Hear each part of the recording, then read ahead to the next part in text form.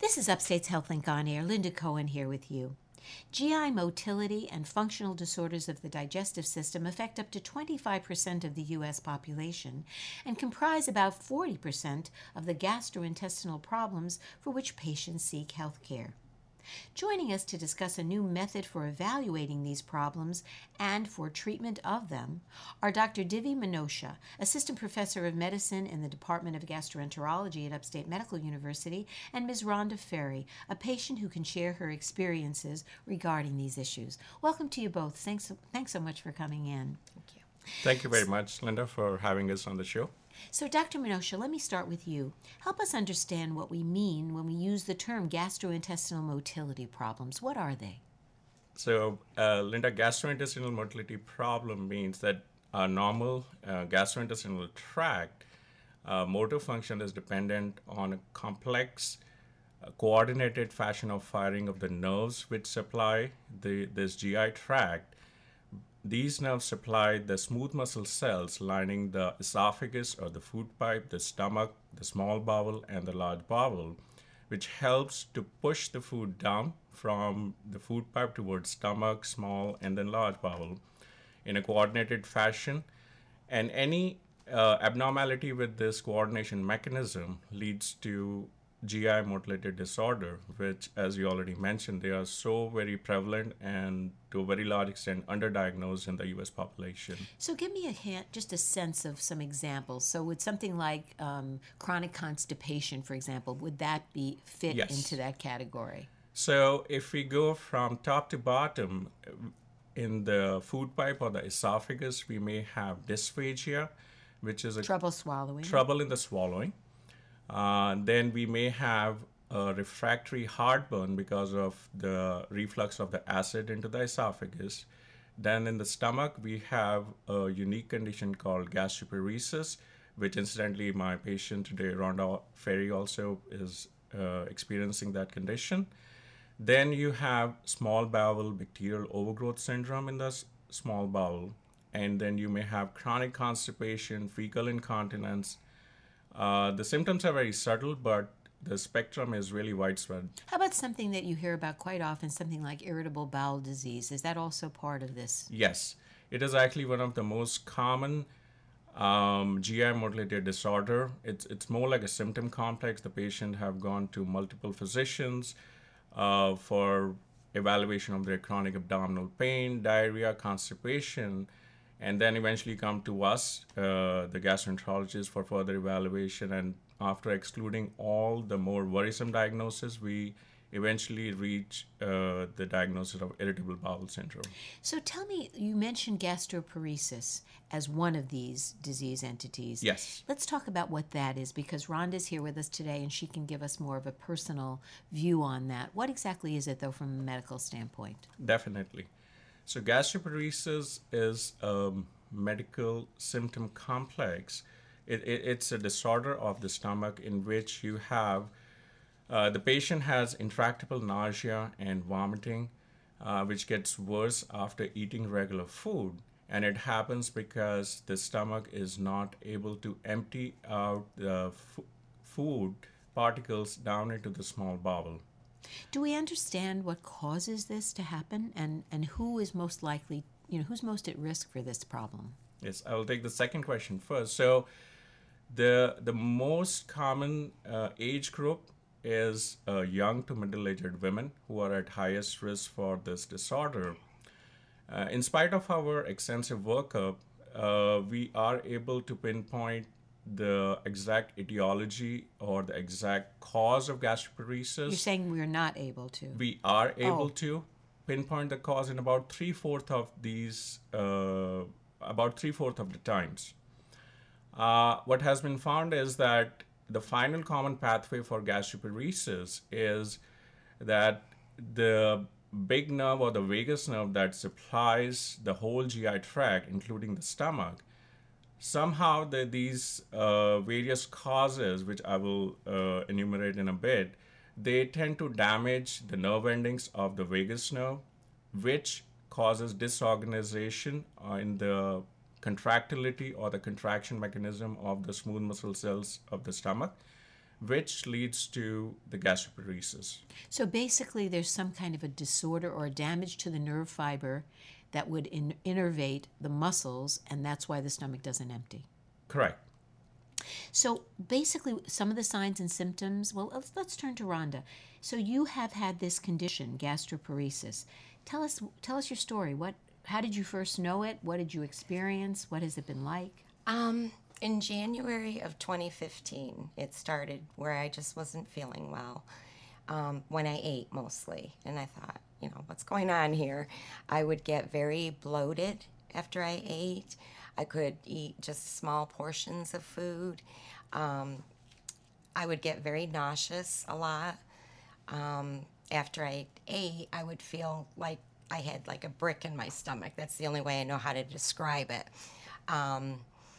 That went on for a long time, and I wasn't sure what was happening. I did have acid reflux, so I thought, well, maybe this is just part of it. But as time went on, it got worse. I wasn't able to eat. If I did eat, I could only eat like maybe a quarter cup of food at a time without having issues. So then I slowly started losing weight because of not being able to eat. And from... How much weight did you actually lose? I lost 44 pounds. Wow. Yeah. From January 15th until November 16th, and the year 15. For the benefit of our listeners who can't see you, Rhonda, you are a slight person to begin with. I mean, you're petite. So that is quite a lot of weight for you to have dropped. It is. So, I thought, okay, it's time to go see the doctor. What's going on here? I was just so sick. So let me turn back to Dr. Minosha. So you alluded to causes. Now, we said the cause was damage in some way to the nerves of the vagus nerve. What causes that to occur? Is it viral? Is it some insult that, some kind of an infection that may occur? Yes. So the spectrum of etiology for gastroparesis is very widespread or varied. In about 1/4 of the patients, it's the long-standing diabetes, which is a very common cause, especially when it's uncontrolled. So excuse me for interrupting you, but so is Rhonda a diabetic as well? Yes. I see. So you had the pre-existing diabetes going on. Exactly. And in this case, was that the causation of Yes. the gastroparesis? Okay. Yes. Then in about 5 to 10% of the patient, it's a viral gastroenteritis illness, which may precipitate this problem that may then linger on for weeks to months and sometimes for years, we have seen. So in other words, basically what you're suggesting is you could just have some kind of a viral insult to the body, some virus. Correct. And it could even show up as a URI or something like that, upper Yes. respiratory, and it could literally damage the vagal nerve. Yes. Then in the more recent years, we have seen that as more and more patients are undergoing the gastric bypass weight loss surgery and other upper GI surgeries for the esophagus for refractory reflux disease, this is another subset of patients that accounts for about 20 to 24% of the gastroparesis patient subset. Then other less common causes are neurological disorders like Parkinson's disease. Then there are certain muscle disorders like scleroderma, certain chemotherapy, radiation treatments. And But- for some patients, you don't know. Exactly. A So small in spite percentage. of all the workup that we do to find out the cause, in about 1/4 of these patients, we eventually label them as idiopathic or gastroparesis of unknown etiology. If you're just joining us, you're listening to Upstate's HealthLink on Air. I'm Linda Cohen, along with gastroenterologist Dr. Divi Minosha and his patient, Ms. Rhonda Ferry. And we're talking about GI motility problems, their diagnosis and treatment, and specifically a problem known as gastroparesis. So what are the potential complications besides weight loss that occur with something like gastroparesis? I mean, obviously, if you can't empty the stomach and you can't eat, weight loss is a major one. What other things can happen? Yes. So long-standing gastroparesis can lead to progressive worsening of nausea and vomiting, which is mostly postprandial. The patient tends to After they've eaten. feel full. after eating small portions of meal, and eventually they develop aversion to the food just because it's so distressful to have even small portions of food Of during course. the daytime. So Over do they literally experience things like malnutrition, for example? Exactly. So over months to years, they tend to develop dehydration. They tend to develop progressive weight loss, like Rhonda developed, and then they develop nutritional deficiencies, vitamin, mineral deficiencies, malnutrition.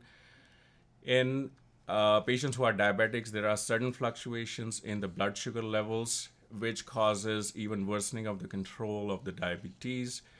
And one of the less common but potentially life-threatening complication of gastroparesis is called a food bezor, in which the particles of food which have been retained in the stomach for a long time, they tend to accumulate together to create a hard ball of it's called a food ball, and this food ball can potentially cause acute obstruction in the GI tract, which can be life threatening and needs to be treated urgently, endoscopically, or surgically. So they can be removed either endoscopically or surgically if Correct. necessary. But that could be pretty scary, I Yes. imagine. So let's get back to the treatments. I don't want to run out of time. How do you basically address this problem? I mean, are there medications? Is it surgically? Is it endoscopically treated? Help us understand how you would treat gastroparesis. Yeah, very good question, Linda. The treatment of gastroparesis is essentially multidisciplinary in nature, and that's what we try to provide at Upstate Medical University. It involves the lead person is, of course, the gastroenterologist who's guiding the care of these patients. It involves a primary care provider, the nutritionist or the dietitian for dietary advice, and other specialty providers for the patient. So essentially, the way I describe the treatment to my patient is fourfold. One is the nutrition aspect, the dietary aspect. So in the patient who have refractory symptoms but have not developed malnutrition, we tend to make some dietary changes in coordination with the nutritionist. Essentially, what it means is eating small 5 to 6 portions of food on a daily basis, having less of fiber or raw vegetables or fruits in their food, then having low fat but high carb diets. And if the patient does not tolerate solid meals, then we tend to prefer pureed or liquid meals for them. So basically, you can make some changes by altering their intake. Yes. But I don't want to run out of time. Let's get to what other things, either medically or surgically or endoscopically, are needed to be done. Yeah. So we do have various medications which are available. The medications to help augment or improve the motility of the stomach, these include the Reglan or the metoclopramide, but unfortunately that has a FDA warning regarding some neurological side effects. So the tolerability is somewhat not widespread. Then we have another restricted medication called domperidone. There's a third medication called Cisapride. These two are restricted medications from FDA. But there are medications that work. But again, do you literally do any kind of endoscopic treatments or surgical treatments to help the stomach empty? Is that Yes. part of it? So in the initial diagnosis, endoscopy is very essential. After that, on a case-to-case basis, I offer a botulinum injection to my patient, like I did in Rhonda's case, at the opening of the stomach. Then we do place feeding tubes in patients who are suffering from weight loss. These are called the GJ, or the feeding tube that goes from the stomach into the small bowel, where we totally bypass the feeding through the stomach. And then in extreme cases, surgically, we may have to place long-term feeding tubes or remove the bezos, as we already discussed in the earlier part of the conversation. So in Rhonda's case, you used Botox, and that helped, basically allowed the food to empty more readily? Yes, it mainly helped in the nausea and the vomiting symptoms in case of Rhonda, but the symptoms tend to get better over weeks to months. So we are still following up her symptoms very closely. It was placed just like 2 weeks ago. Now, you have a new technique. It's called manometry. Manometry? Manometry. And is that fairly new, and is that mostly a diagnostic technique? It's high res? So in the past year or so, we have developed a motility laboratory at Upstate Medical University, where we are using the state-of-the-art high-resolution manometry, both for the esophagus and the anorectal, to further diagnose or to better diagnose the motility disorders of the GI tract. So that's an exciting new technology. Yes, and That's great. it is available for use for the Central New York population. We are reaching out to the public for further evaluation of their symptoms. So, Rhonda, how are you doing now? I'm doing better than I was. I have a feeding tube. I still don't eat as well as I'd like to. Most of the time I just drink like an Ensure during the day because it's what my stomach can handle. There are other days that I can eat a little bit of food and I'm okay. And then other days I'm not okay. So it's a variable. day-to-day thing. And you require continual, I would imagine, evaluation and help yes, to continue to absolutely. treat this. Well, thank you both so much for coming in. I really appreciate it. It's a very, very complex number of disorders, but the gastroparesis is really obviously quite challenging. So Yes. I thank you both for coming in and sharing it with us. And also, these new diagnostic techniques sound very exciting and it's wonderful to have them here in the Central New York area. Rhonda, thank you so much for coming in. Thank you. My guests have been Dr. Divi Menosha. He's Assistant Professor of Medicine in the Department of Gastroenterology at Upstate Medical University, and Ms. Rhonda Ferry, a patient who has been so kind to share her experience with us. Thank you both again. Thank you. I'm Linda Cohen, and you're listening to Upstate's HealthLink on Air.